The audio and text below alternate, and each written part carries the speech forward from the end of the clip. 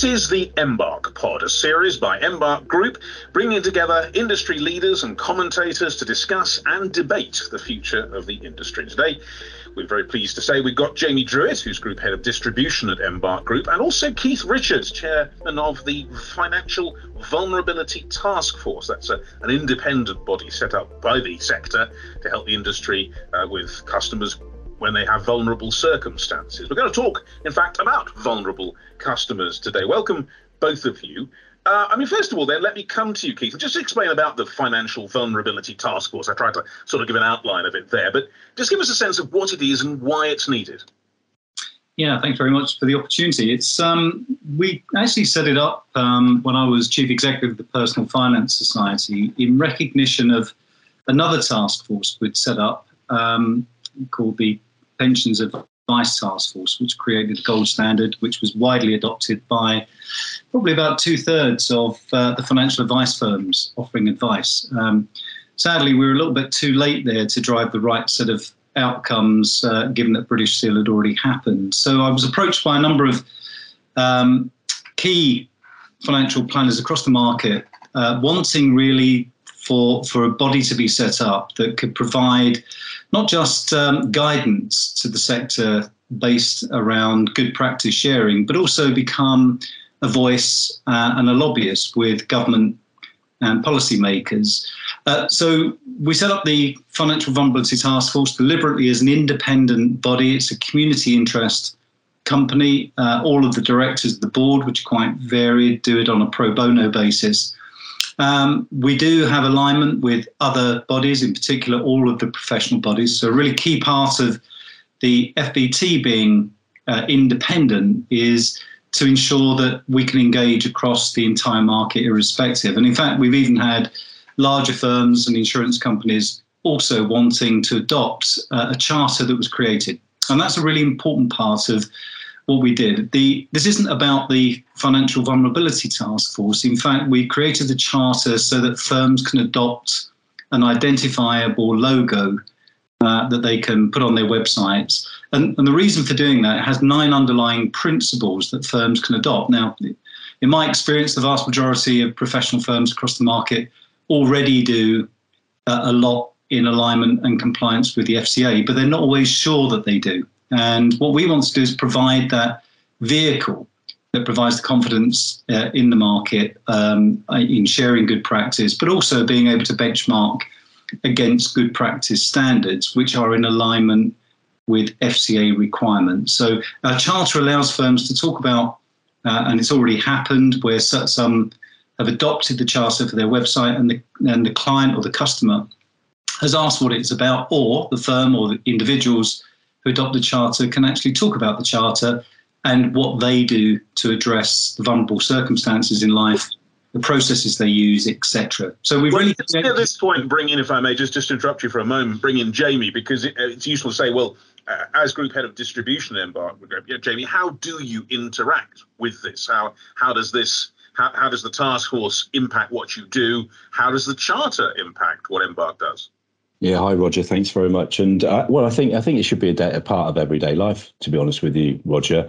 I mean, as Keith alluded to, it gives identifiable logo. So I think kite marks have obviously been about for a long period. And I think if people can identify with a logo, a kite mark, and a brand that takes these things very seriously, then I think the affinity they will have with that advisor and the advisory firm is important. You've only got to go back to when advisors were starting to become chartered financial planners and the new benchmark that everybody wanted to get to. And I think, this should be no different. We're always going to come across vulnerable customers on a daily basis. And I think, how can advisors do that? Well, it goes back to the basics a little bit, doesn't it? About knowing your customer. How much do we all remind ourselves about that? And the more you can do that around this particular area, the better. And so, I think it's important for firms like Embark, as part of Scottish Widows, to also engage with the charter and do what we can as an organisation. I mean, one of the things that we've already done, Roger, is make sure that we've got 25 customer champions across the organisation, so that we're helping on the front line with all of our customers to identify what we can. I think then our engagement with the task force and advisors who carry the charter is just going to be absolutely vital. Well, let's now go into what we really mean by this. We mentioned the term vulnerable customers as if, I suppose, everybody knows who are vulnerable and what those vulnerabilities are. But Keith, let's try and explain in layman's terms, what are the kind of people who you would regard as vulnerable customers? Yeah, this is really interesting because unfortunately giving it a tag of vulnerable customer has given a degree of narrowing it down to people believing it's just about consumers who've got identifiable impairments such as age-related cognitive impairments or disabilities. But technically, everyone who deals with a financial advisor or professional firm is vulnerable for no other reason than actually you know more than they do. So within the FCA's expectations, it's not just about vulnerability. This is an extension on from know your customer, treating customers fairly. And actually, in many ways, every firm does it unconsciously as well as consciously. When regulation comes along, it seems to overcomplicate. And very often what we need to do is help firms understand that they're probably already meeting many of the expectations and requirements of the regulator. They just don't realise. So vulnerable customer has created an increased level of awareness, but what it has also done is created a level of confusion that it just narrowly puts people in bands of vulnerability, whereas technically what the regulator wants us to do is make sure that we understand that every client's an individual and that we address the vulnerable circumstances in life that they face. So for us, it's more about vulnerable circumstances rather than vulnerable people. Okay, well, give me a concrete example then on that, Keith. So I mean, who somebody I might not immediately as an advisor think was vulnerable, but actually I should be taking into account their vulnerabilities. Just give us a concrete example. Okay, so let's take perfectly healthy, progressive young couple that are about to embark on buying their first property. They will not fully understand. They won't be aware of planning for the future. Actually, what is incumbent upon a professional advisor would be to make a note of all their information, principles of know your customer, and actually take into account unforeseen changes, life changes that will occur during any period of the advice given. So, for example, if someone's going into a 25-year term, they're just entering that early stage, and a financial advisor has to think about probe about their future plans. Otherwise, it could seriously impact their ability to afford any solution that's affordable today, but may not be sustainable in 3 years' time due to a planned life change. So advisors should do that naturally. But that's where the sector has been caught in the past by failing the regulatory expectations to know your customer and give appropriate advice. So there's an example. It's nothing to do with someone with an age-related impairment or a disability at the time, which actually might need a different level of treatment. For example, if you're spotting the early signs of dementia, especially as we're dealing with a much older client demographic these days, there are different dynamics that we're helping advisors to recognise in dealing and providing an ongoing service.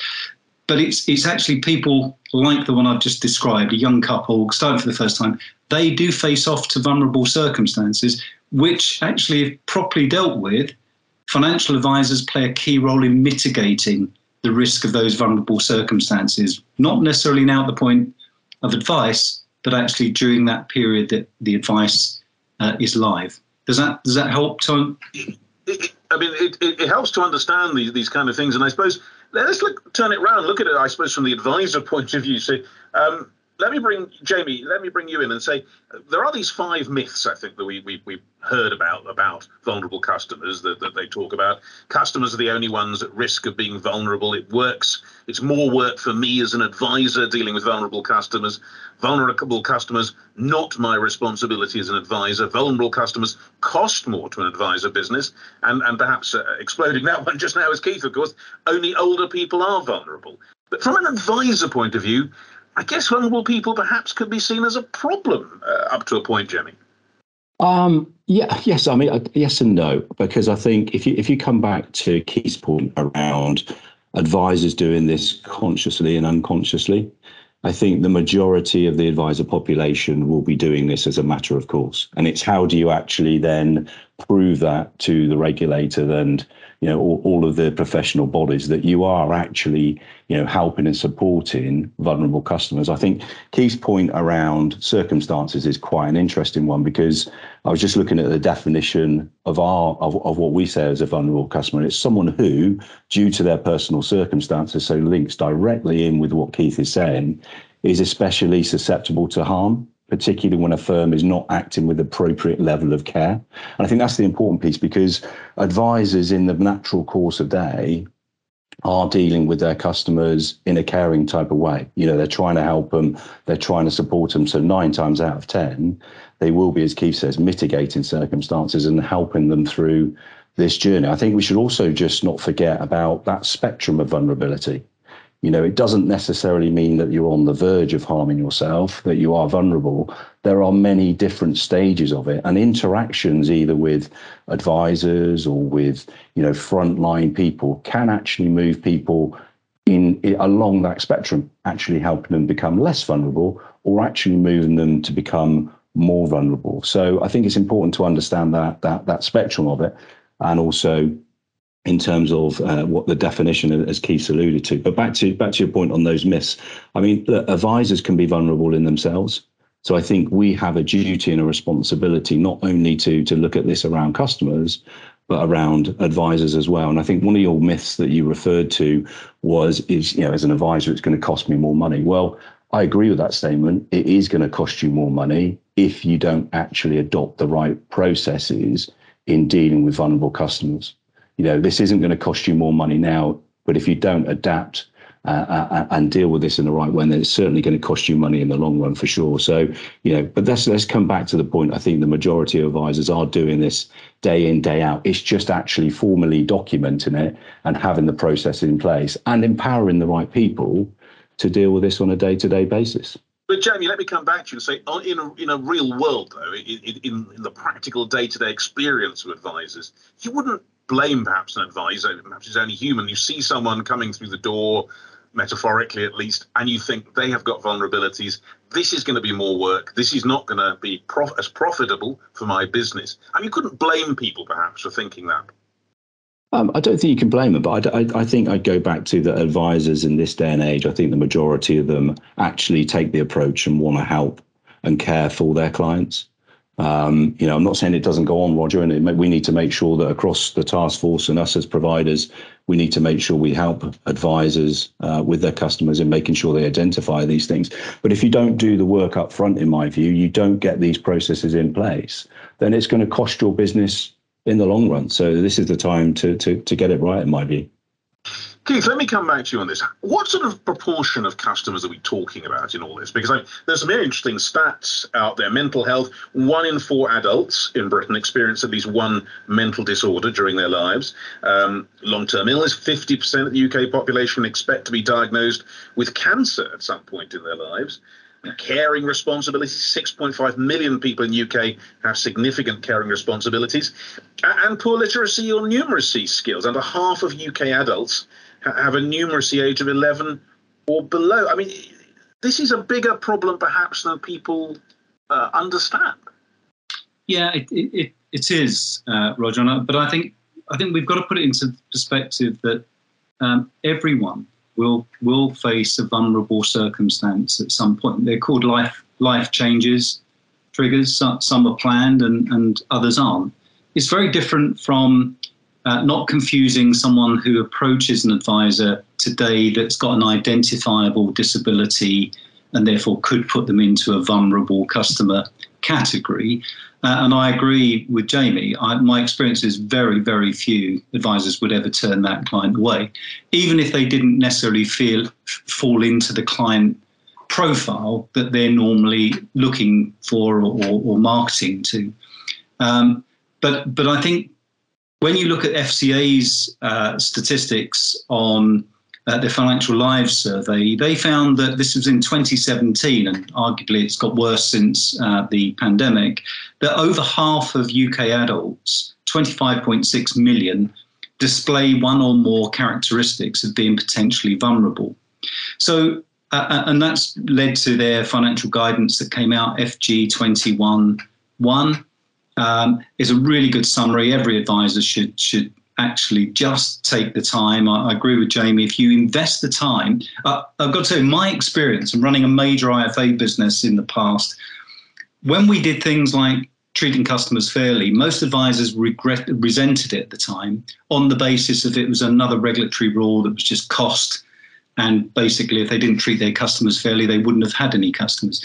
As soon as we started to implement the physical templates to check what we actually did and how we tested against whether we were treating our customers fairly, it led to significant business opportunity. So the irony is, when you become more aware of what you're doing, the good things you do more of. The things that aren't so good or beneficial to clients or customers, you do less of. So in a perverse way, sometimes getting these sort of increased periods of focus can lead to much healthier business opportunity within the organizations themselves. They feel a lot more confident about being able to comply with regulatory expectations, but they often find that some of their processes are a bit out of date, and actually by tweaking them, it often leads to not only happier clients, but actually more clients and better business opportunity.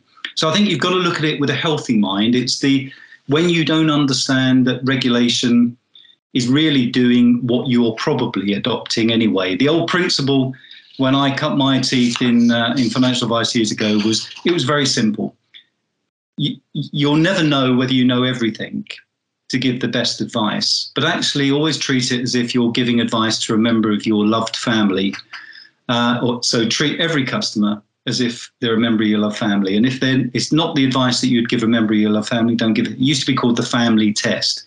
And what that really did, Roger, is sometimes we won't always know the right answers every time, but actually recognizing that allows you to come back to the office, share your a challenge with your peers, and actually maybe even refer to an expert to ensure that you're always delivering the best outcome and the best advice to your clients. So again, that's sort of where vulnerability comes in. We've stigmatized it as almost as if it's just limited to people with an identifiable disability. But just from the FCA's Financial Lives Survey, over 50%, and that's with a potentially recognizable one.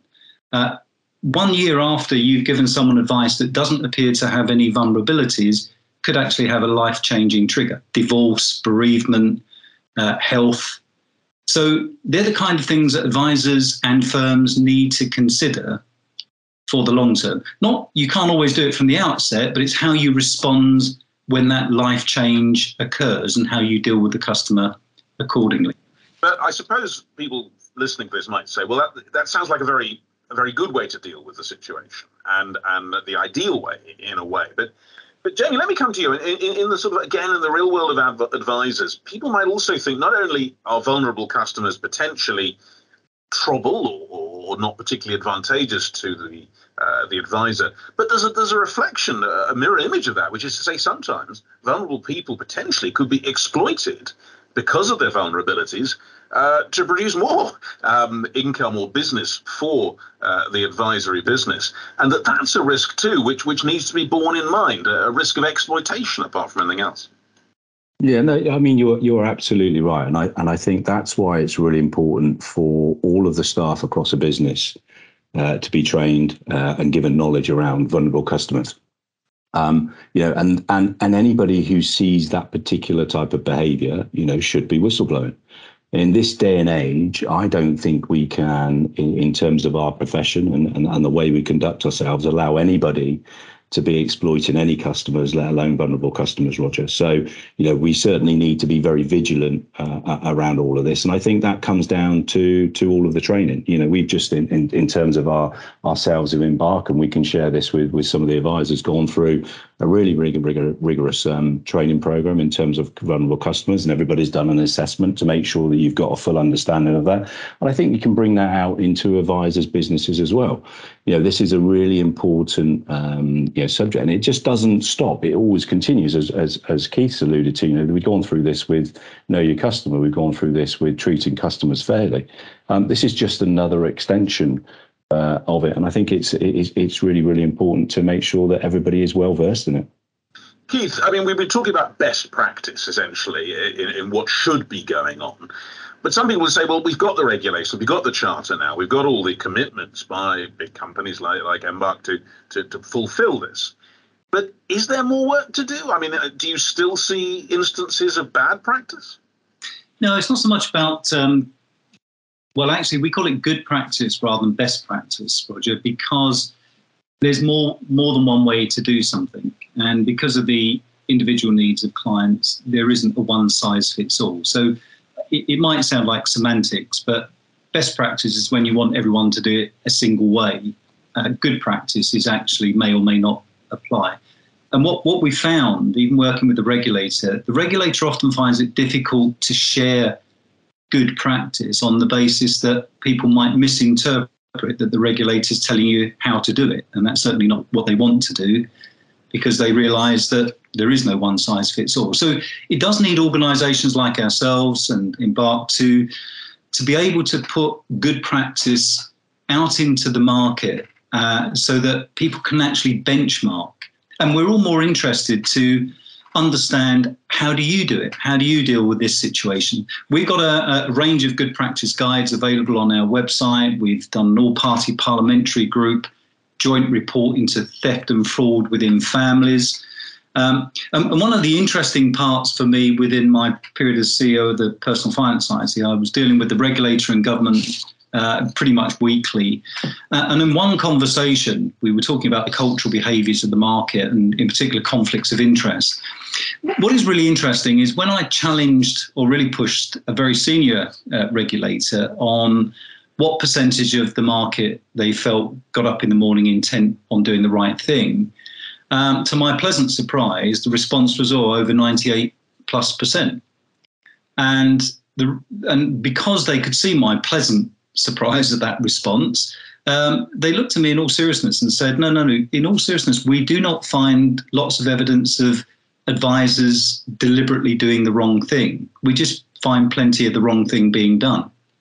And that comes into the point that I think you covered off with Jamie about conflicts of interest. You can't avoid conflicts of interest. You can't avoid your focus on trying to drive business opportunity. Is being conscious of the fact of whether it's conflicting against the best interests of the client.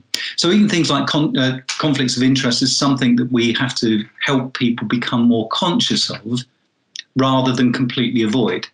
And that's the difference. So the more we're prepared to share good practice, allows firms to more simply understand whether or not they're complying, whether they need to do more. And as I mentioned earlier, I think for me, in my career, when people really do embrace it, they actually usually find it leads to increased business opportunity rather than cost.